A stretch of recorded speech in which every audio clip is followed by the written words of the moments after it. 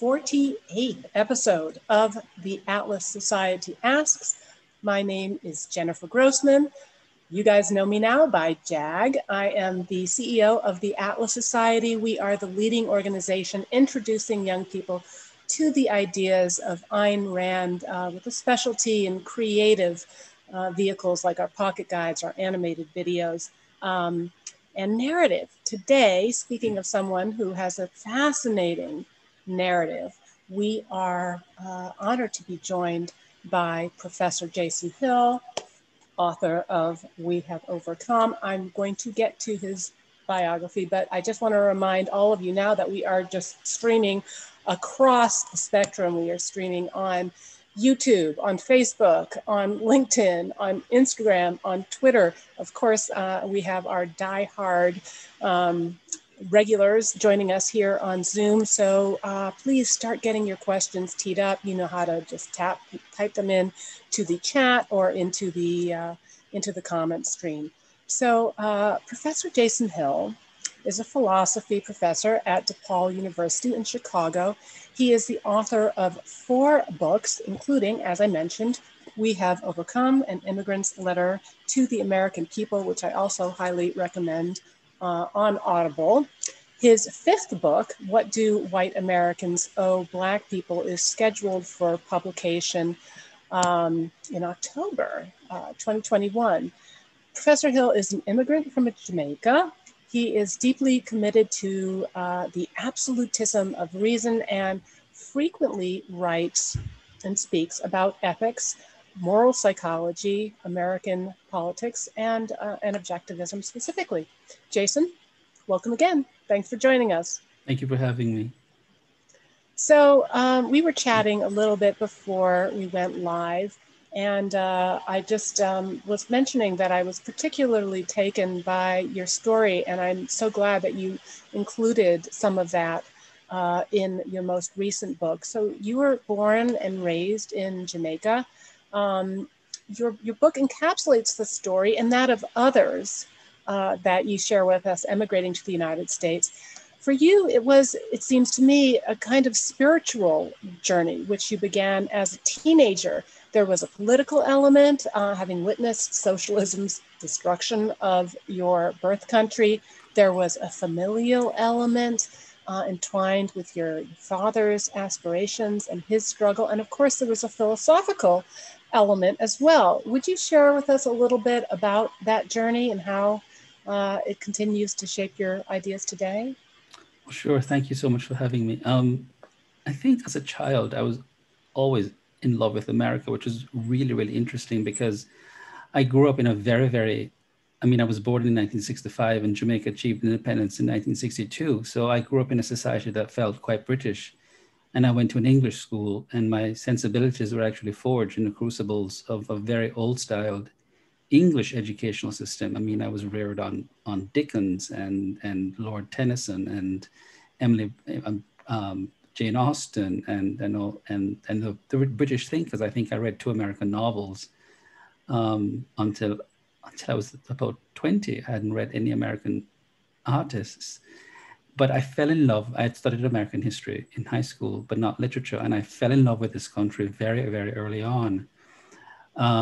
Because something in my teenage years and in my early years thought of America as a great adventure place, a place where I could sort of rewrite the story of my life. And it was going to be this grand canvas on which I could encode or inscript the narrative of who I wanted to become. I had a vision for being a writer, and I was going to be a writer, and I was going to be a magnificent writer, and America was the place that I would become that sort of person that I couldn't really become on that tiny island nation of Jamaica. My mother had left Jamaica when I was 3 with my father, and it should have been a 4-year journey. But because my father developed schizophrenia, it turned into a 4-year-long separation, and we saw our parents twice. And my mother came back when I was 7, and I had a very formal education, as I said, and it was a brilliant education. I was reading from the age of 4 and then reading Dickens and Dostoevsky and so on by the time I was 7 or 8, these 800-page novels. But my mind, for some reason, Jennifer, was always just affixed to America, that America was a place where I belonged. I don't know why. I wasn't reading American novels, but I was watching American TV, by the way. And I thought I need to go to America. And my mother thought we were way too young. And so my grandmother sponsored my mother. She had a green card. And my mother said, I'm coming. I can't support you. I can't pay your college school fees, but I'm coming to give you moral support. And so at 20, we decided to come. I had read a great deal of philosophy by the time I was 18, and a great deal of literature, of course.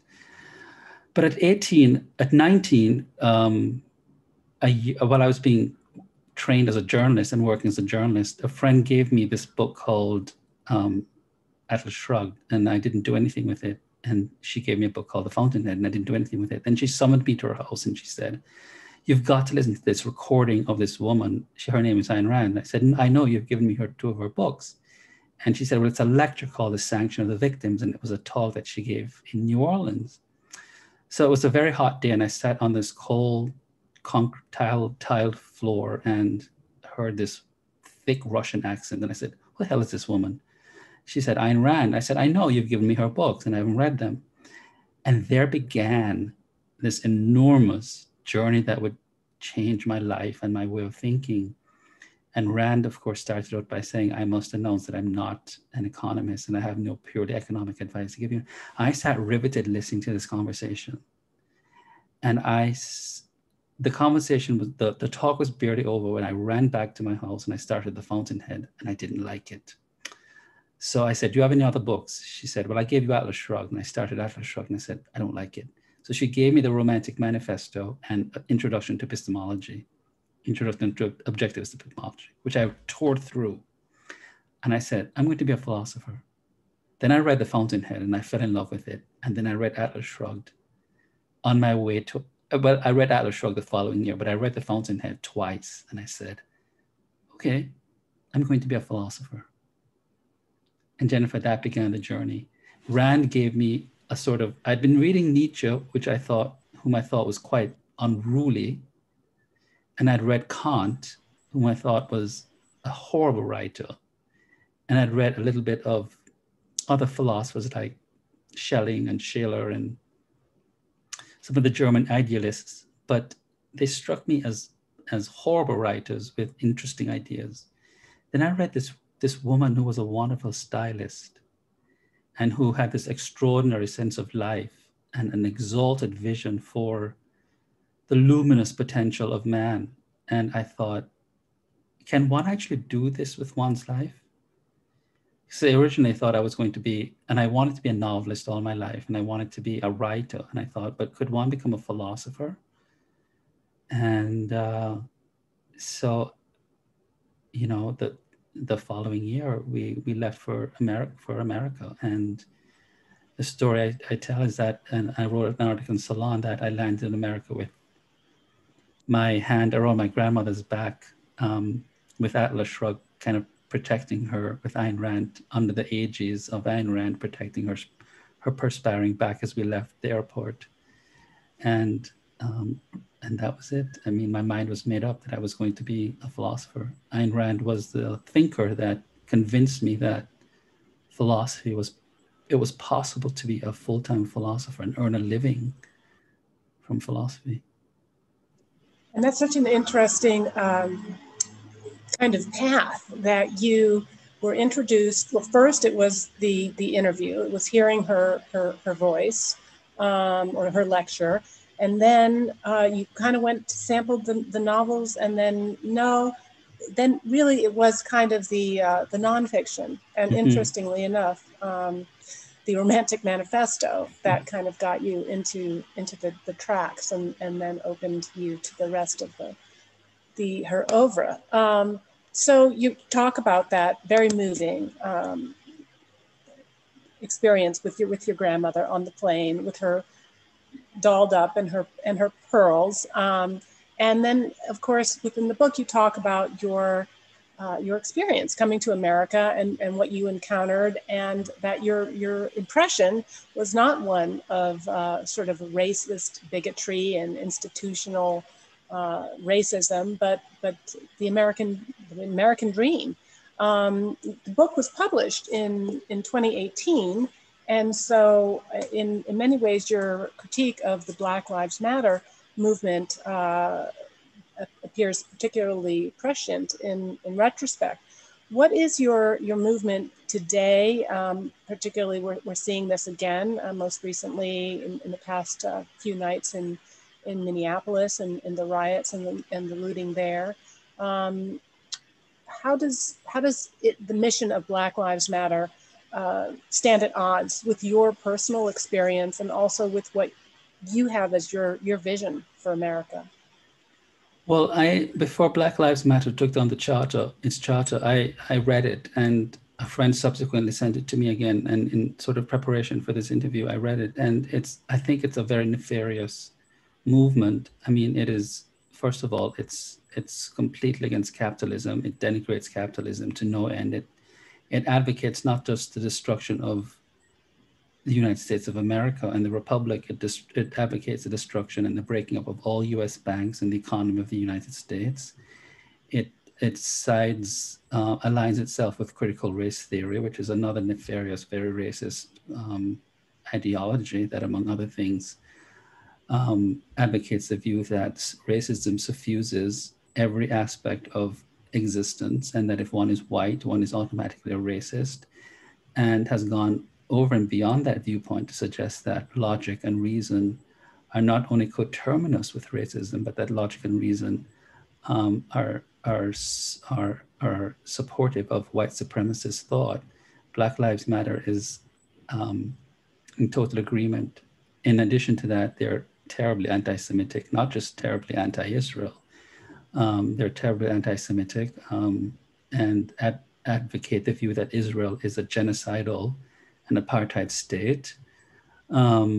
So they admit that they're a Marxist organization, that they're organizers, and that their leaders are trained in Marxist techniques and in Marxist ideologies, which they make no bones about it, they intend to promulgate and to spread across American societies and to suffuse and infuse all spheres of life with that sort of ideology. It's a collectivist, dangerous ideology that I reject wholeheartedly because it stands at odds with the experiences I had. When I came to America in 1985, I must tell you, we came to Atlanta, and the neighborhood that I moved in was called Stone Mountain, which was predominantly populated by Ku Klux Klan members. So every other house that I passed was adorned with a Confederacy flag. And it was very interesting. At the end of my grandmother, who was the daughter of a Sephardic Jewish father, but who later converted to Catholicism, or who practiced Catholicism, I should say, because it was just very easy, just easier, was the most beloved member of that church. And I made it very clear that I would brook no respect from any member. I didn't come with a fear of white people. I didn't come with a fear of changing anybody's lifestyle. I made it very clear that if you called me a boy at 20 years old, I would say, I'm 20 years old, and respectfully, my name is Jason, by the way, what's yours? And I showed no fear. I showed no hostility, just a sort of equanimity and a calmness of spirit. And that I demanded reciprocal respect. And I encountered very little racism. I mean, I encountered my fair share of racism, which I dealt with head on. That I was not someone to be toyed with, that if you disrespected me, I would call you right there on the spot and deal with it. And that in that vein, I was not a victim. So Atlanta in 1985 was a fabulous place to be in, to live in. 15,000 Caribbean immigrants descended on Stone Mountain. And we used to say among ourselves, we're going to run those Klan people out of the community, not by intention, but just because 15,000 Caribbeans, all professionals, doctors, lawyers, bankers, my mother was an accountant, will terrify them, and they'll move. And they did. They eventually just left peacefully. So it was a joyous place. I worked 3 jobs and 45 hours a week to put myself through school before I won a scholarship to do my PhD. And it was a wonderful struggle. I worked from stuffing envelopes in a bank to returning bounced checks with insufficient funds to people. I mean, I sold magazine subscriptions. I did everything, and I graduated in 3.5 years, magna cum laude at the top of my class. I did not see a street.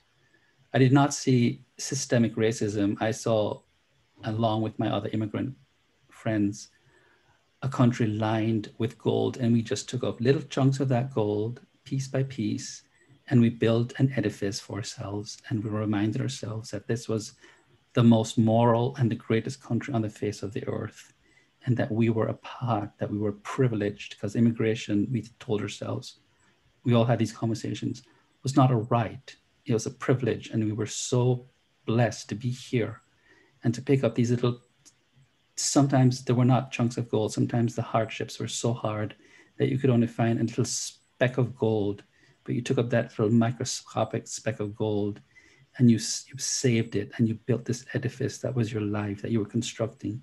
You had a vision, you had an ethos, you had principles, you had convictions, and you inoculated yourself against hardship by living by your values and your convictions.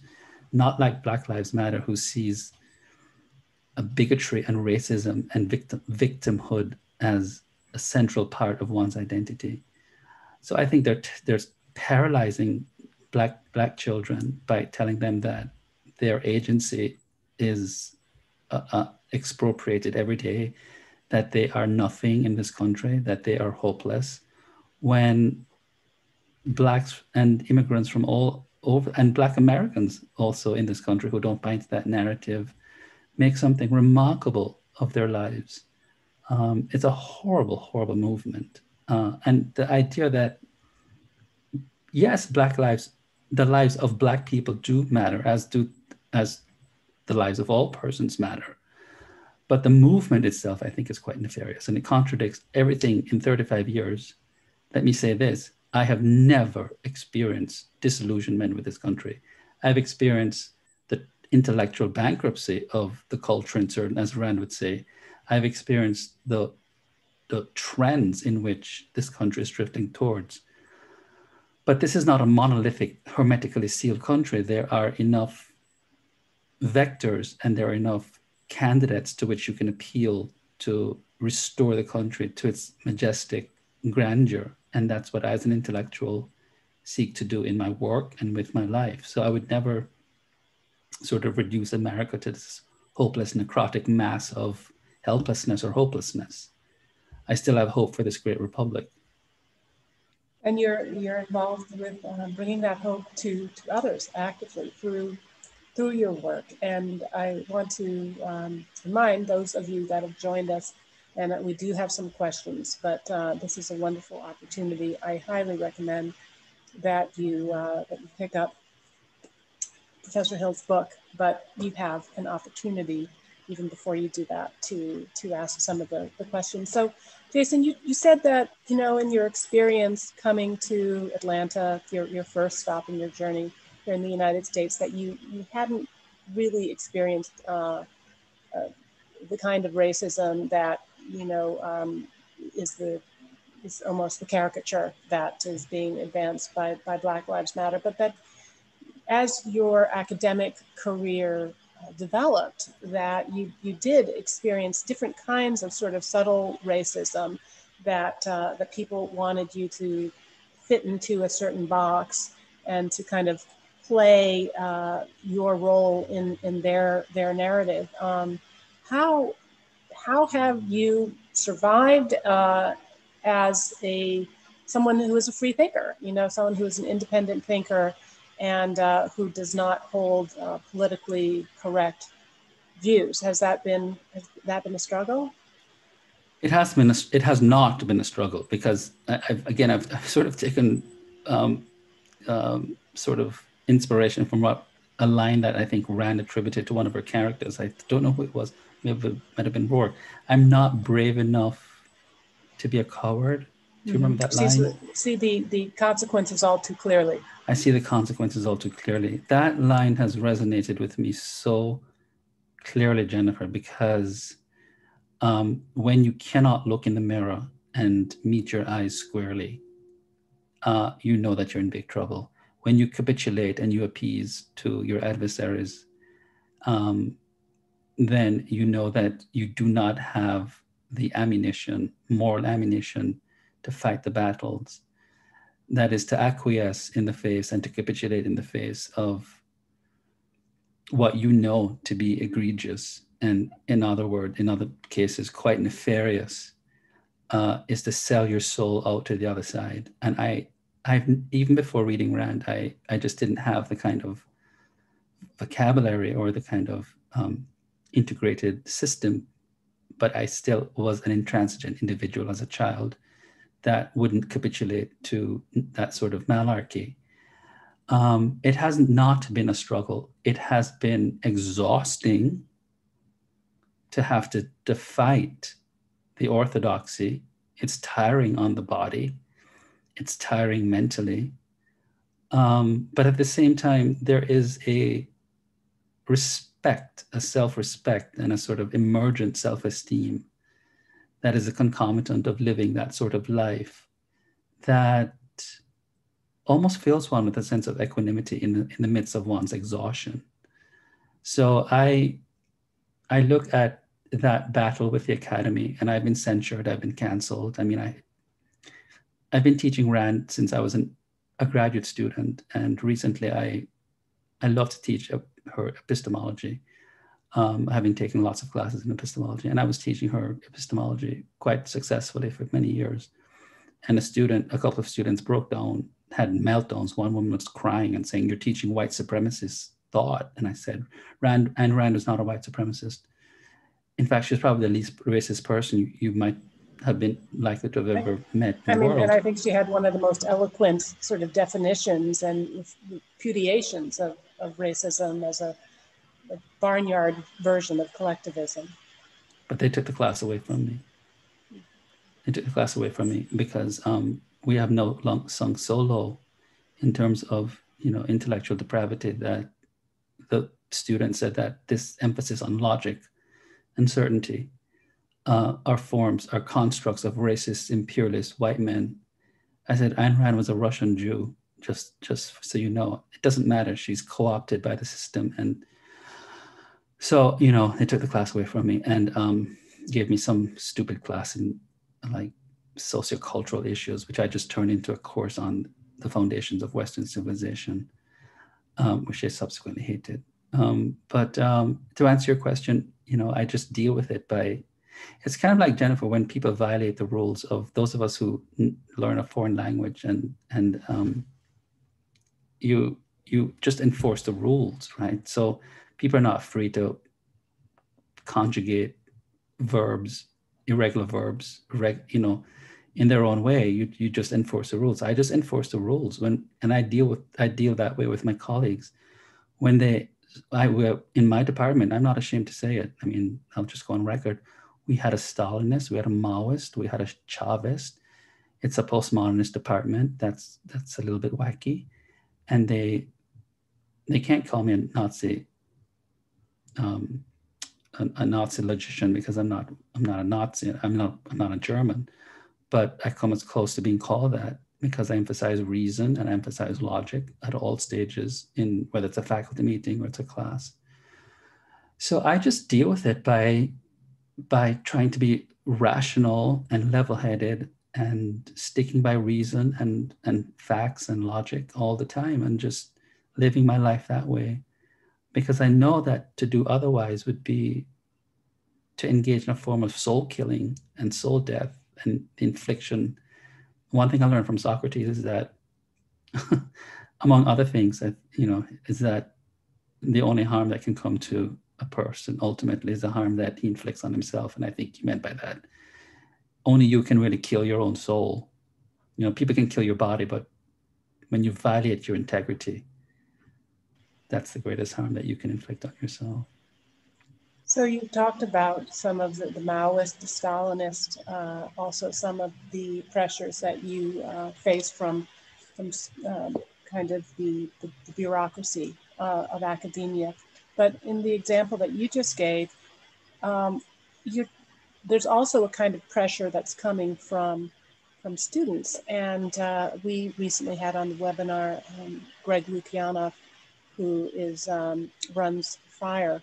And in the book that he co-wrote with Jonathan Haidt, The Coddling of the American Mind, he points out an interesting phenomenon, which is that a culture of safetyism has encouraged a kind of fragility among students, and an epidemic, he calls it, of a sort of mental health crisis, where students are coming onto campus feeling very, very fragile, feeling that they need protection, that listening to the ideas of your class could reduce someone to tears. Have you experienced that as well, just in terms of the length of the time that you've been teaching and any change that you've been seeing in the student body? Oh yeah, I mean, just in last semester when I taught this course on Western civilization, we were dealing with a particular section on the scientific method. And the number of students that are suddenly transitioning from one gender to the next has accelerated in a peculiar manner to me. I had one student who started off as male, and in a matter of 2 weeks, he was suddenly transitioning, which is irrelevant to me. I don't care. But I made a tweet on my Twitter account that in opposition to President Biden's endorsement of the equality, something to do with the Equality Act. Anyway, I said on my tweet that trans women should not, who are biological men, should not be allowed to compete with women's team because they have the advantage of physical male strength. And that's why we have separate sporting teams that are segregated by sex, because a biological trans woman is still a biological man who has a different bone density, has the physical strength, and they're taking away scholarships from women. Anyway, this trans woman, claimed that I was the most violently transphobic man, and that she attributed something I said in class, which I never brought it up in class. It was, she trolled my Twitter account, and it made the headlines, and it was in newspapers, in various newspapers in this country, and certainly on campus. And she was traumatized by it, and was calling for the university to investigate me for sexual discrimination. And she had a meltdown, and subsequently other students were taken to be traumatized by it. So, I mean, I see this all the time. Another student made a statement that I think they're trying to get professors, made a statement that I think I said something like philosophy being the mother of sciences or something. And she said, well, trans men, you can't say that because men can give birth to children. I said, no, men do not give birth to children. She said, well, they're trans men giving birth to children. I said, look, when a trans man gives birth to a child, let's just be very clear that it's a biological woman with her reproductive apparatus still intact. She's got ovaries and so on, and then the apparatus that are necessary to give birth to a child. It's a biological woman who is in the stage of transitioning, but you cannot change her sex. She still has a chromosomal markers that designate her. That is the XX chromosomal markers that designate her as a woman. And the students were very, very traumatized by that. And I said, I'm not making these up. These are facts that are unassailable. They are invariable. They're behaved with the invariability as the scientific laws of nature. So Jennifer, yes, you see this in the classroom becoming more increasingly common, where science itself is claimed in this case as being sexist. And the fragility of the students' egos are such that professors have to comport themselves, where I am being admonished for saying something like, when I didn't even raise it in class, they were sort of baiting me, that you cannot say that philosophy is the mother of all sciences because mothers don't only give birth, fathers now give birth because men are giving birth to children. And I said, I do not politicize my classroom. I do not, but I said, that's malarkey. That's scientifically untenable. It's not true. I'm stating a fact, an absolute. It's not true. Men do not give birth to children. Yeah, and it's also this, as Ayn Rand, I think, dramatized in Anthem, this control of the language. Yes. Because aside from the fact about this argument about whether women or men or who's, you know, you're using a phrase, the mother of all knowledge, and it's being attacked that you're not supposed to use mother. It's gendered language, and so there's that's very much a kind of a postmodernist attempt to control the narrative and intimidate people by compelling them to use certain kinds of terminology. Yeah, I'm fortunate I have tenure. Somebody just posed a question.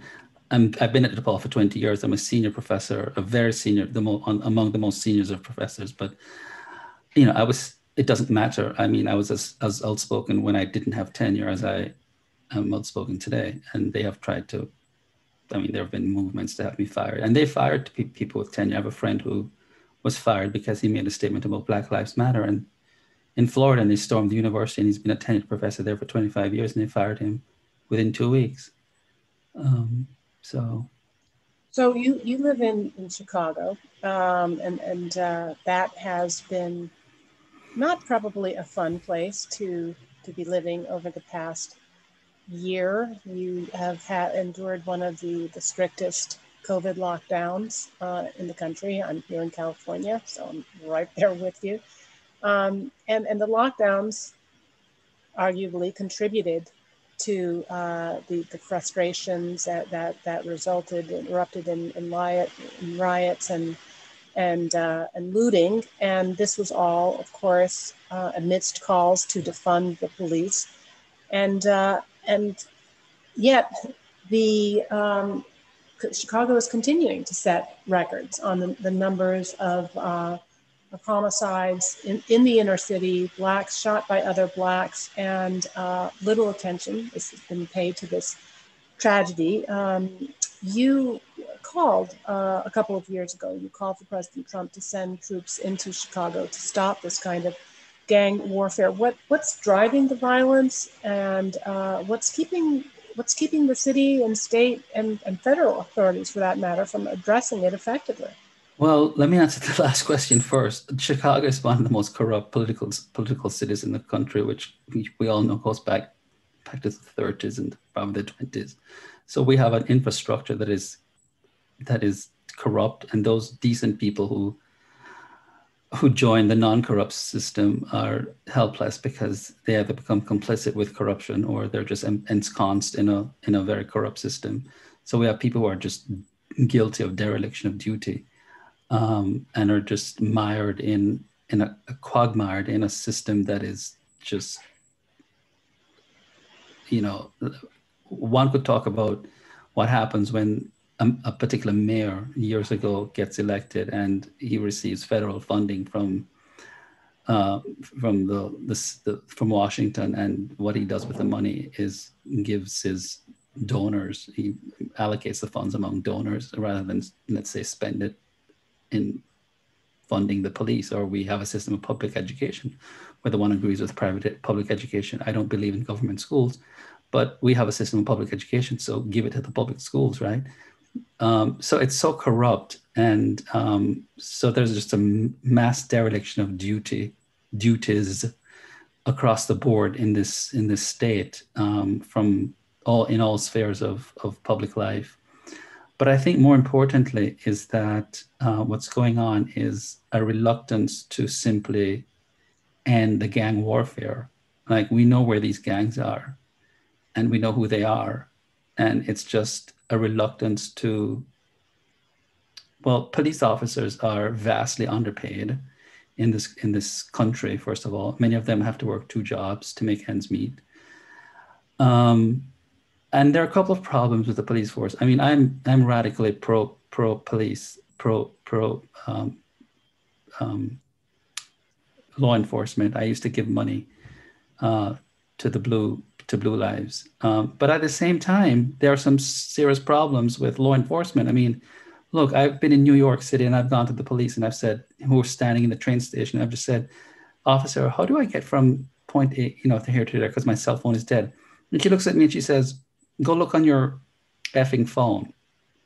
And I say, okay. And I go to another police officer and I said, how do I get from, and he's like, on the train. So there's some real issues with, I'm not indicting all police officers as being feral beasts, but there used to be a time, I remember when I first came to, and this was the Deep South, right? We're talking Atlanta in 1985, where I, as a Black person, did not fear the police officers. They patrolled the neighborhoods, and I'd be the only Black person in my neighborhood, and I'm jogging, the skinny 20-year-old kid jogging. And the police officer would roll around, and they would say, they would make fun. They would say like, hey, spaghetti arms, because I was really thin, right? They were ensconced in the community, and you felt that they were there to be your advocate, to be your protector. They weren't, first of all, they were driving around these old, like 1979 Buicks. They weren't in these armored vehicles. So they felt like they were part of the community, like they were there to protect you. They were there to look out for you. I think there's this sense now that police officers are there to spook you, to threaten you.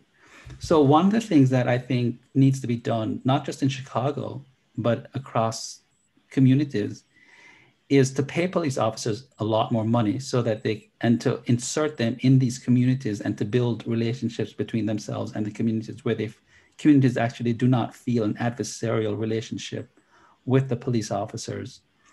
And the second thing is we need to root out these gangs. We know where these gang members are. And once these gang members are there and the crime rates are spiking, what we're seeing in Chicago is businesses are just leaving. It's going to be like Detroit. The downtown area is going to be a gutted area in no time at all. And so if we have these astronomical crime rates, which are seeping into the bougie areas where I live now in the north side of Chicago, which is supposed to be really pristine. The gangs are moving in. I'm scared to leave my house sometimes at night. We're going to see a flight of businesses. And one of the things is to just apply law and order. I know that sounds very Trumpish. I don't care. I'm an independent conservative. I don't vote one way or the other. I vote whomever I feel for voting for. But I think a law and order approach in order to attract businesses back into the community. But I think police officers are just underpaid, and we don't have the kind of law enforcement infrastructure to really get rid of these gangs, which is why I wrote that letter to President Trump, which went viral, asking him to send in the troops to sort of squash these gangs, because these gangs they're domestic terrorists, really. I mean, they unleash, it's unspeakable unless you live in Chicago. You do not know. I wanted to get to that, because that was something that you wrote about in your book. When you talked about black on black crime as a, quote, national security disaster and risk. Yeah. And I've never heard it framed quite that way. Now you just mentioned this issue of domestic terrorism. What do you mean when you talk about it as a national security risk?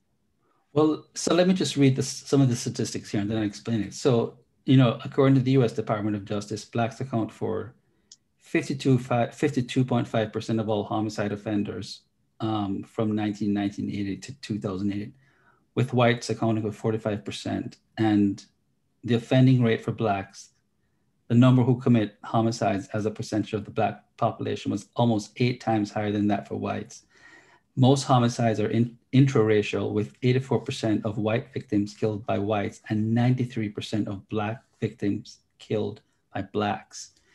Now, that's pretty frightening, because what that speaks to me is a kind of slow, this is going to sound hyperbolic, and I try to be very measured in both my writing and my speaking, but it sounds to me like there's a slow growing genocide.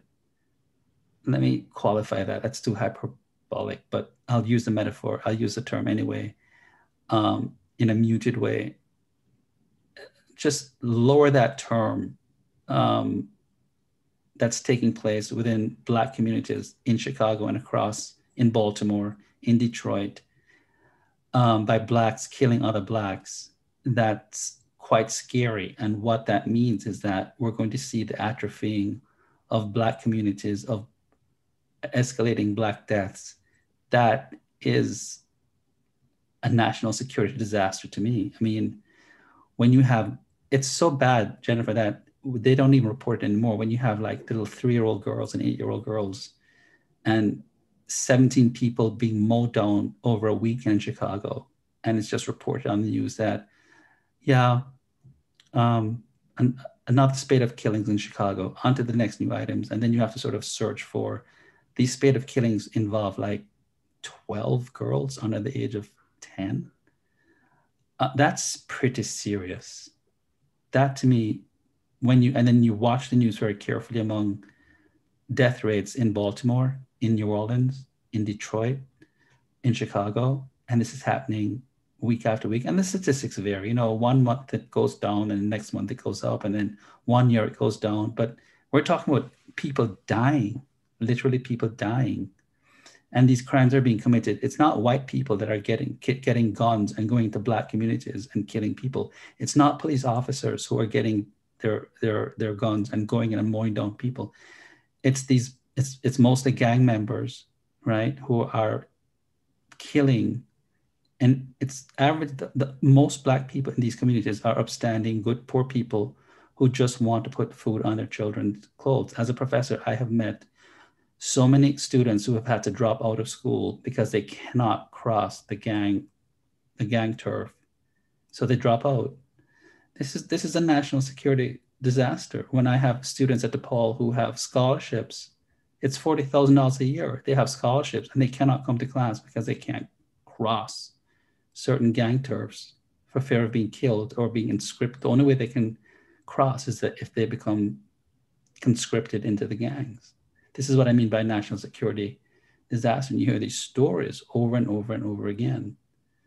So you mentioned that we should be paying police officers more, which reminds me of one of the morals and markets courses that Professor Richard Salzman of Duke, who is our senior scholar, had said we don't need to defund the police, we need to upfund the police. And I see that Professor Salzman, who has ignored my keep them short admonition on the questions, but it is Professor Salzman, so he does full rank. And we've got a question from him here. He's a fellow objectivist. And he writes, your early love of America is amazing, especially it's linked to watching American TV. Is this a good reason for pro-American, whether conservative, libertarian, or objectivist, to be more welcoming of immigrants and less critical of Hollywood and TV programming? In short, no, Richard, this is not short. Is it wrong to assume that most incoming Americans are not pro-American, not pro-liberty, but are instead eager to go on welfare, break laws, demand statist measures, and vote for pro-socialist Democrats? So I guess he's asking that question, that there is a concern that that one party is more welcoming of at least a certain kind of immigrants coming illegally across our southern border, and a fear on the part of another party that that this is an effort to kind of push a kind of demographic change that will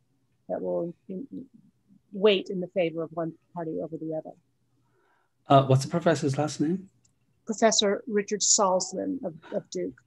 Professor Salzman. I've heard of Professor Salzman. Yeah, Professor, that's a great question. And I have to say, after 35 years of living in this country, that I have seen a marked change in the attitudes of a lot of immigrants who, and I say this as a professor of 25 years in a classroom and as someone who's traveled across the country and given so many talks, that today's immigrants, and I'm shocked, I mean, I speak with immigrants now of my generation, I'm 55, there's a marked difference in the immigrants that are coming today that, and I don't want to speak and make gross generalizations, But when immigrants of my generation and of my mother's generation came to America, I know when I came and I interacted with a lot of immigrants, not just from my school, but from other schools, there was no sense of entitlement.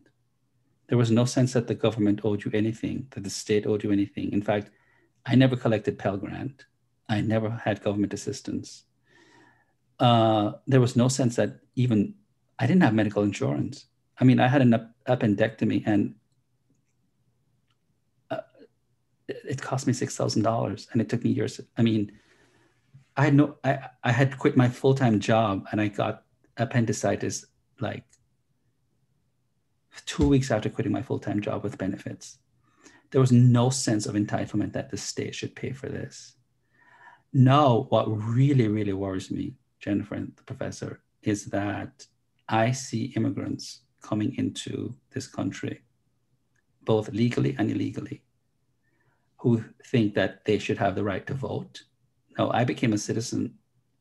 Came here with a green card and I became a citizen after the period of qualification. I mean, 5 years. I became a citizen in 2002 and I came here in 1985. I didn't think I had a right to vote until I became a citizen. I see a market, and I think that the far left and the not so far left is selling a particular kind of narrative to immigrants now that you have a right to vote, you have a right to a driver's license, you have a right to all these entitlements that are being sold.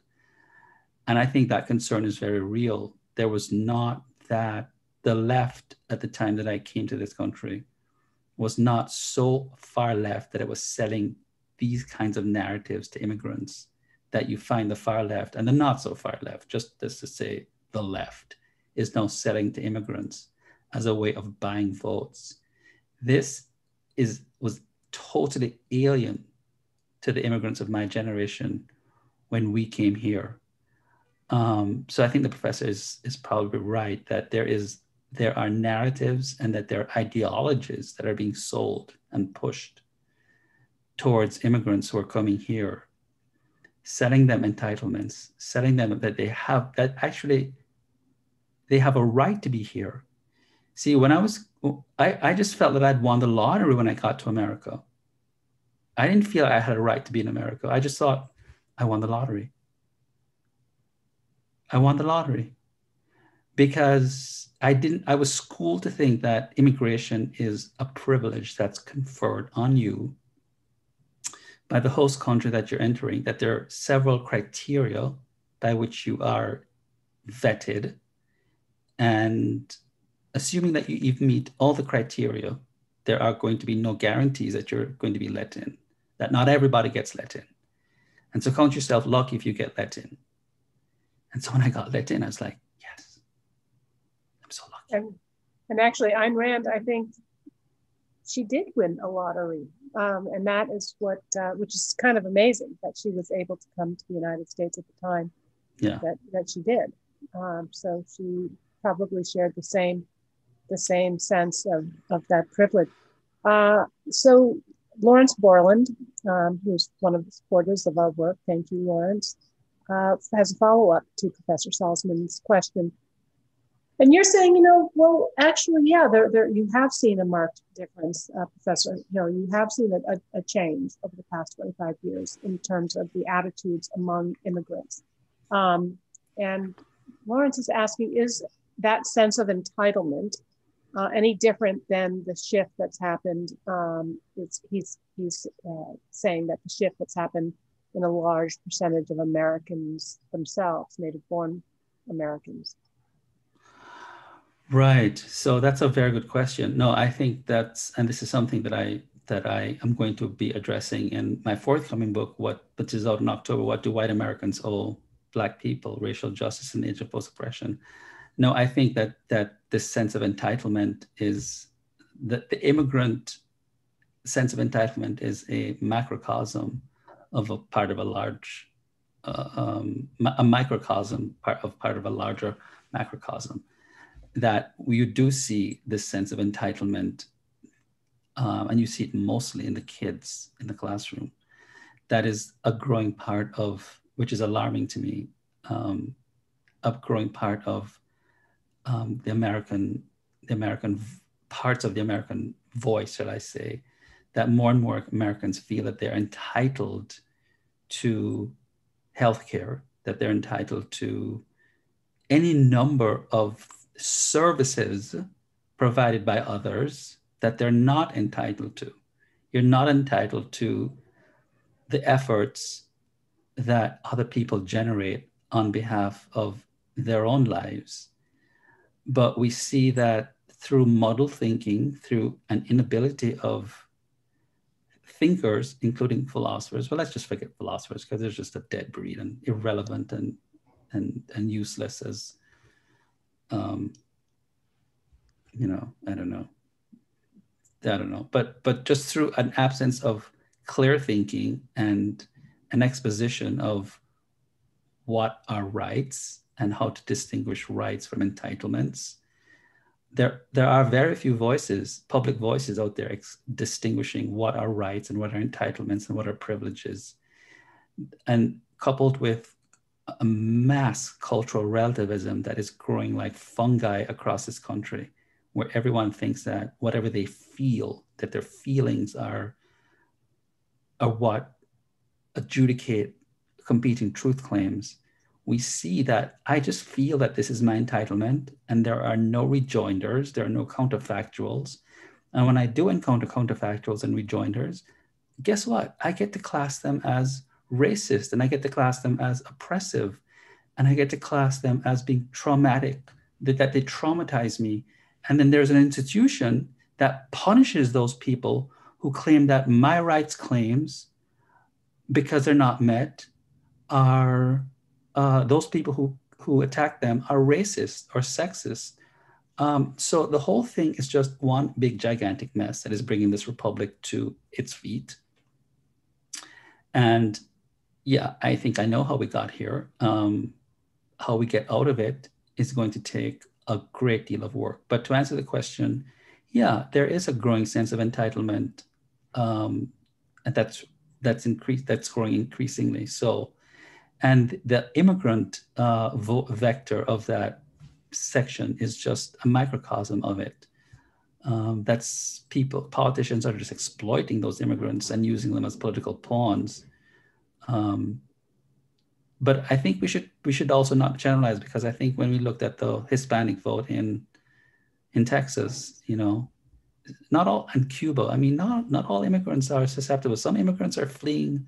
Look, some immigrants are fleeing despotic socialist governments and know what it's like to have socialism ruin their countries, and are not all, so immigrants are not a monolithic group, right? So I want to be careful here and be a little bit nuanced and say that I have encountered vast immigrant groups also in my walks through life who saw socialism destroy their countries, saw nationalism destroy industries, and who were oppressed and will not be taken in by these race hustlers. We have, and we're actually, wow, the time has flown, but we were brought together, Professor Hill and I, by our admiration for Ayn Rand. And so we have a question from one of our viewers, John Fariello, who asks if you introduce your students to Ayn Rand, and if so, which books. We know that you introduced them to the Atlas Society, though you may not have known that you were introducing them to the Atlas Society with your pocket guide to postmodernism, that we didn't even know that. Yep. Yes. How do you? Because you're not teaching literature, but. Oh, well, I have a double major in literature and philosophy, but let me say that once I got to America as an undergraduate, I'm not by nature someone who likes to proselytize in speech. I proselytize in writing, but I became like a proselytizer of Ayn Rand's ideas. I spent like hundreds of dollars on my credit card as an undergraduate, stupidly, of course, putting Atlas Shrugged in my professor's mailbox saying, you must read this, not knowing, of course, that they hated Rand.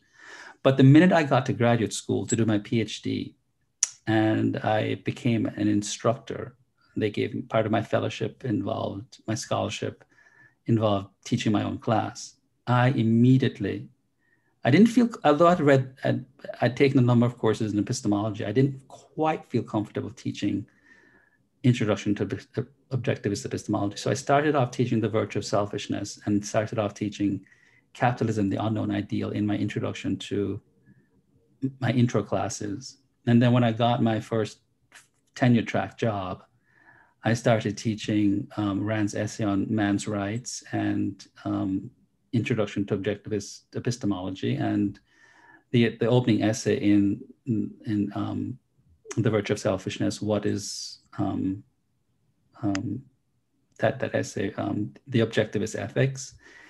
So, and then when I teach my survey, one of my specializations is, my main specialization besides ethics is, of course, political philosophy. So I teach a course on the survey of European political thought from the 13th century up to the 19th century. So I put Rand in conversation with Locke. And then I put Rand, when I teach the objectivist epistemology section, I put her in conversation with Aristotle. So I teach the organon and the posterior analytics in conjunction with Introduction to Objectivist Epistemology. And I show what Aristotle was doing in the organon, how Rand was improving, I think, on Aristotle in many ways. And it's a wonderful, it used until they took the class away from me. It was a wonderful exchange, between a conversation between Ayn Rand and Aristotle. And I haven't been able to teach her for about a year, but I have been teaching her ideas, I think much to the chagrin of my colleagues, for 24 years now in the classroom. Well, and we have, among the various programs that we offer students here at the Atlas Society, we have the Atlas Intellectuals, which Professor Stephen Hicks leads up with his waterfall section of our website. We have our Morals and Markets course that Professor Salzman has brought to the Atlas Society. And we do have also our book clubs for the Atlas Advocates, and we also use that as an opportunity to introduce our young people to various authors. So perhaps we'll be able to convince you to come on and let us have the students read this and have a bit of a conversation with you as well. Be wonderful. And so Jeff Kiviat, I think we answered your question about Professor Hill's specialization. Professor Hill, is there any other areas that we have not covered that you want to leave our listeners and viewers with? Well, I want to sort of emphasize, well, I also teach I teach a course on philosophy of literature, and I teach the Fountainhead, sections from the Fountainhead and passages from Atlas Shrugged. It strikes me that Rand is very, very much relevant today, given the fact that we are living in a society where feelings predominate so much of our conversations. And I am just appalled at the extent to which so much non-objectivity suffuses our conversations today, and people suffuse their conversations with emotionalism. And I think given the balkanization of our culture today, where identity politics is in the ascendancy, we have a Black laureate poet, Amanda Gorman, who chose a white Dutch poet to translate her poem, and a Black Dutch journalist decided that this was not going to happen. And we have had 4 white European poets canceled because they're not Black for translating her poem. We are seeing identity politics rear its ugly head, and I think we're becoming so much more race conscious in this country. And Rand stood for the exact opposite of that. She stood for individualism. And I think there are so many people who are still clinging on to some kind of symbolic ethnicity to give themselves, riding on the social prestige of a particular ethnic identity, where I think we have to practice individualism, right? We have to practice some sense that and Rand, what I loved, I had read, and I still teach the Stoics, Zeno, Seneca, Marcus Aurelius, Musonius, but there's something which all of whom advocate the inviolate worth of the individual. But there was something about Rand embodying those values in her characters, which I've never seen before, maybe because she did it in fiction, that we have to simply, in our lives, communicate the inviolate, indivisible worth of each individual life by practicing, by being walking practitioners of reason, individualism. And the other thing I want to say before we go, Jennifer, is that a lot of people are afraid to admit that they're admirers of Ayn Rand. There's just a lot of closeted Randianess out there. You don't have to be an objectivist. I mean, I live by a lot of objectivist principles. I prefer to say I'm a scholar. I'm a deep admirer of objectivism, because if for some people, if you deviate from one principle, you're not an objectivist and you're cast out. I'm a deep admirer of objectivism. I'm a scholar of objectivism. I'm an admirer of Ayn Rand, and I'm not afraid to say this. And I think there's so many people who should just be pushing her ideas in the culture, because she's needed today. And to come out and say she had a wonderful sense of life, she celebrated human ability in an age of mediocrity, where vulgarity and crassness are celebrated, and refinement and elegance and beauty are looked down upon and spat upon. And this woman gave her life to reason and intelligence and beauty and stylization, and all these things that are missing from our culture. We all have to extol them in our personal lives and to celebrate them. And I know Rand would probably admonish me for saying we have a duty to do so.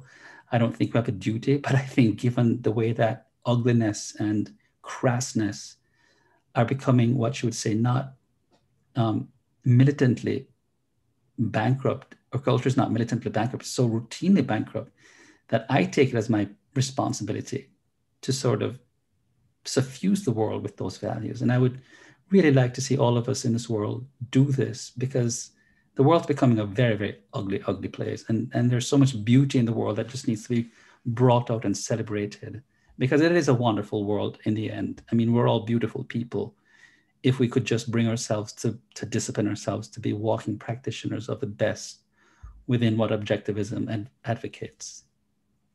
I agree, and I certainly see that in you, in your beautiful writing, in your beautiful story of the transformations, the various incarnations that you have been through. Yes, perhaps it's not a duty, but for those of us who have felt privileged, as I do, to be Americans and to have discovered Ayn Rand, part of what motivates me at the Atlas Society is I feel like I'm in debt, and I have the honor to be able to pay back that debt with the work that we do day in, day out, 24/7 at the Atlas Society, bringing these ideas, celebrating the idea, having fun with these ideas with young people, particularly with visually creative ways, and now spectacularly with our expansion globally. So if you are enjoying the webinars like this with Professor Hill and enjoying the work of the Atlas Society and feel that it's important to have these values propagated and celebrated in America, please do consider supporting the work that we do. We are a nonprofit, and I'm very grateful to see many of our donors and supporters here on the webinar. And I'm grateful for all of you who do support our work, and very grateful for you, Professor Hill. This has been an absolute treasure. You have a standing invitation to come to Malibu. I hope you'll come and join us at our gala in November, where we'll be honoring Peter Thiel, and if not sooner, otherwise I will see you in Chicago. Well, if you give me an invitation, I love planes. I'm a plane addict, so I'll be on that jet plane. Okay, great. We'll see you soon. Okay. And we'll do a live webinar from here, Professor Hill and Jag at Malibu Fortress of Solitude. So great to see you. Thanks, everyone. And we will see you next week. All right. Take care. Bye-bye.